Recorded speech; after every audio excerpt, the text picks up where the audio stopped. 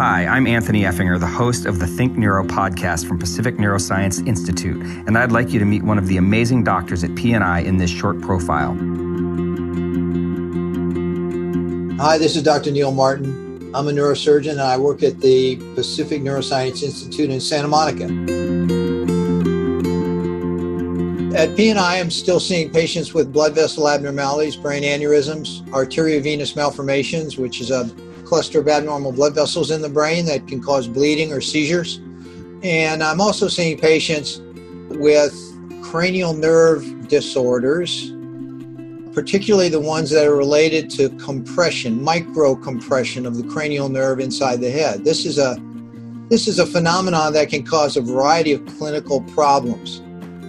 So if the nerve that provides sensation to the face is compressed, then this can cause trigeminal neuralgia, which is an episodic, sharp, knife-like pain to one side of the face.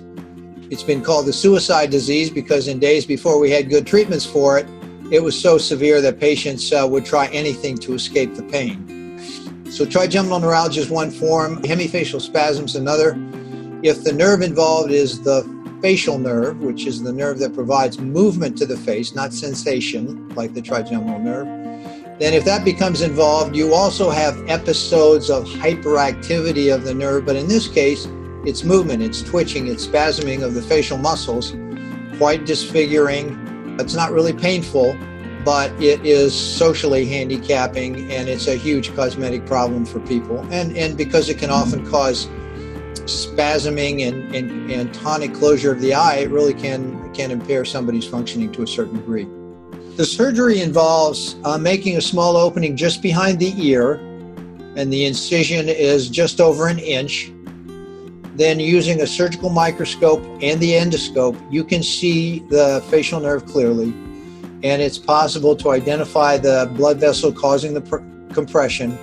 And then the blood vessel is bonded to the surface of the brain with small spider web-like fibrils, the arachnoid. And those have to be cut. And if those are cut, then you can displace the artery away from the nerve, take the pressure off. And in order to maintain that decompression, we generally put a small Teflon felt pad in there.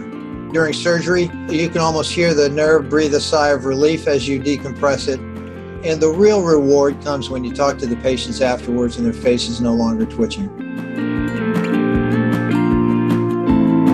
Anthony here again. I hope you've enjoyed this short audio profile. For more of these short takes and our longer ones, subscribe to Think Neuro wherever you listen to podcasts, or visit our website at pacificneuro.org.